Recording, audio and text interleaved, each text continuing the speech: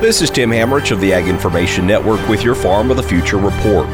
American Farm Bureau President Zippy Duvall was the keynote speaker over the weekend at the Nebraska Farm Bureau Young Farmers and Ranchers Annual Conference. He said the Farm Bill is a top priority for all of agriculture, including AFBF in 2023. We've had a Farm Bill working group working together for a year and a half now, and we have identified our priorities and we've taken it to the board, so we're moving forward.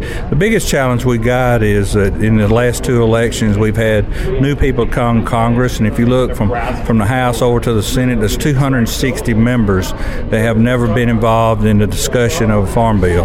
So it's our job as Farm Bureau members and as Farm Bureau leadership to make sure that we develop those relationships. But Duvall added that the Farm Bill is not the only issue AFBF is currently working on.